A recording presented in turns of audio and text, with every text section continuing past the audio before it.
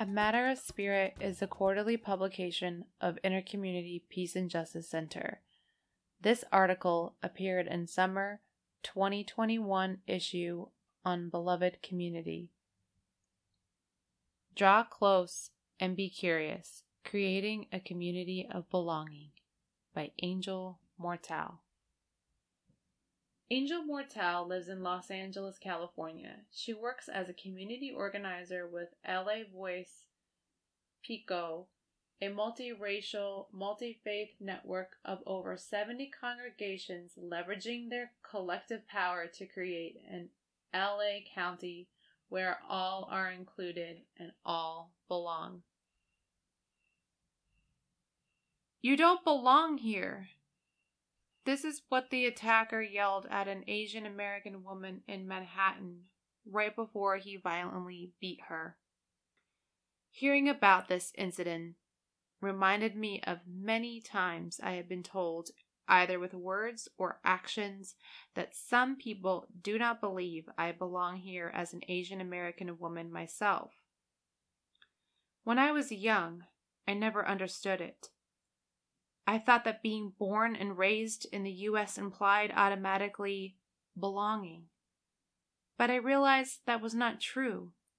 The real messages behind the words, "You don't belong here," are, you are not accepted, you are not valued, you are not known. With the rise of anti-Asian hate, an increased number of children detained at the border, and Black bodies dehumanized by state-sponsored violence, it seems that as a country we are focusing more energy on identifying who does not belong than on looking for the ways in which we belong to each other. We are pushing each other away instead of drawing close and being curious. Ironically, I only discovered what it feels like to authentically belong when I left and lived outside the U.S.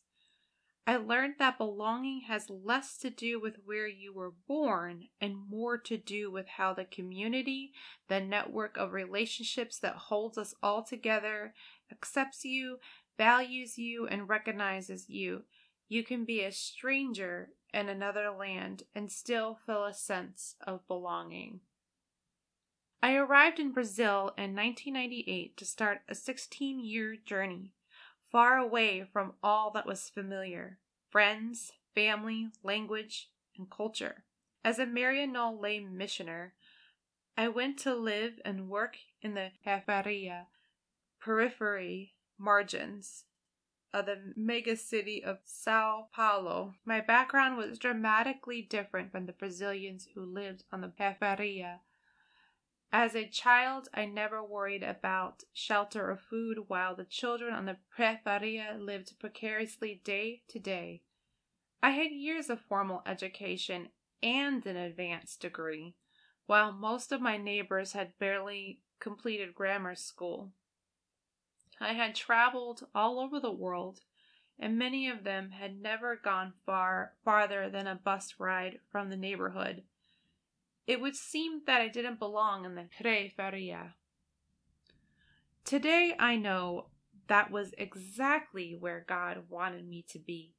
It was in that place, so uncomfortably foreign to me, that I finally discovered what it feels like to belong. God pushed me to the limits of my fear. If I was to survive, I needed to get close and get curious. I worked with a team of volunteer health promoters engaging families in favelas who had children at the risk of malnutrition. These very low-income families had occupied public land and precariously built their dwellings either along hillsides or over sewage canals. Since they were not legally on the land, they did not have access to services like electricity, water, sewage, and trash pickup.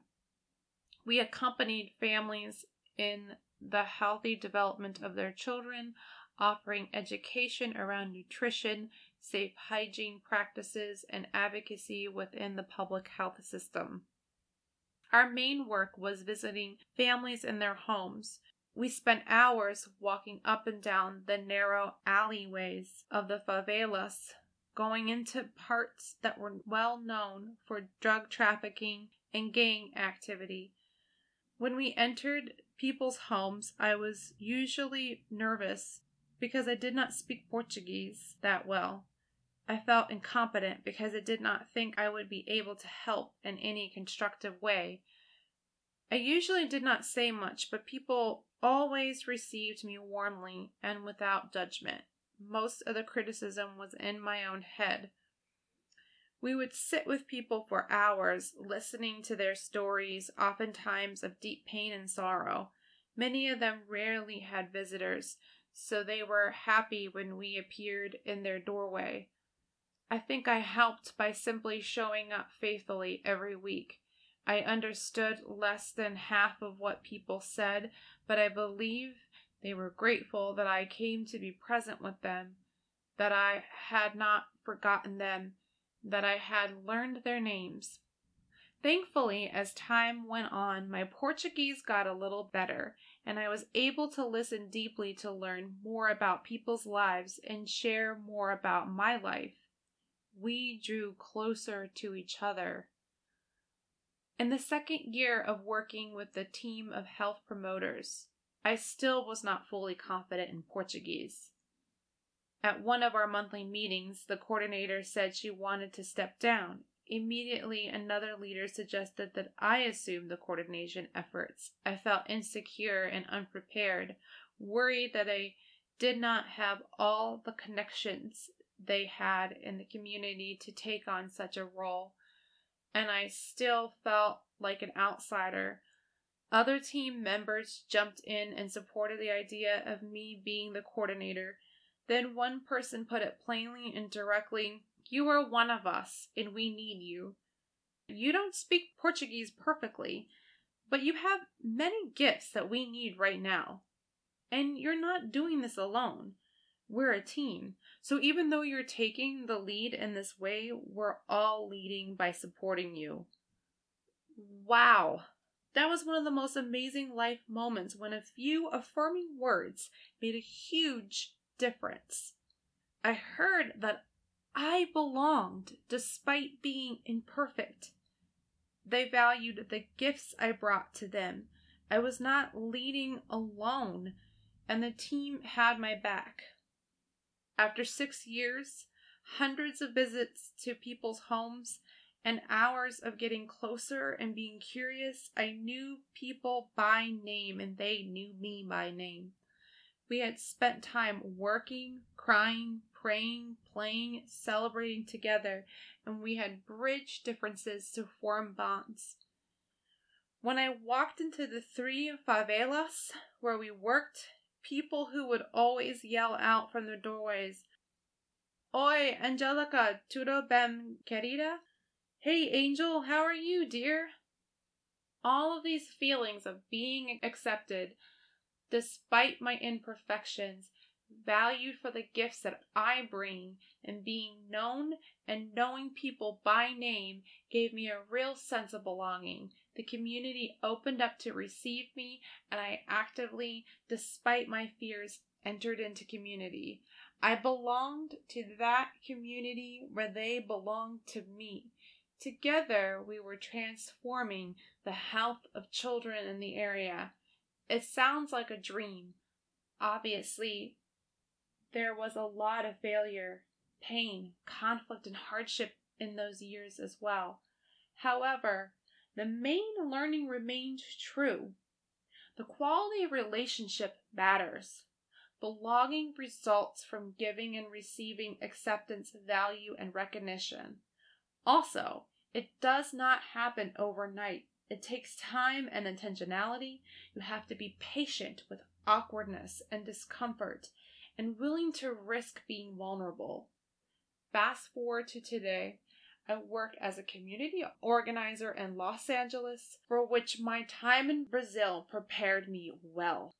When people ask me what I do, I say that I bring people together across differences to discover their shared purpose so that together we can build a new world where everyone belongs.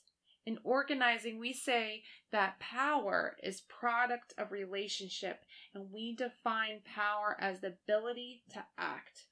Community organizing works to build power, accompanying people in their journey to recognize their own agency and ability to act and use their collective power to transform our world.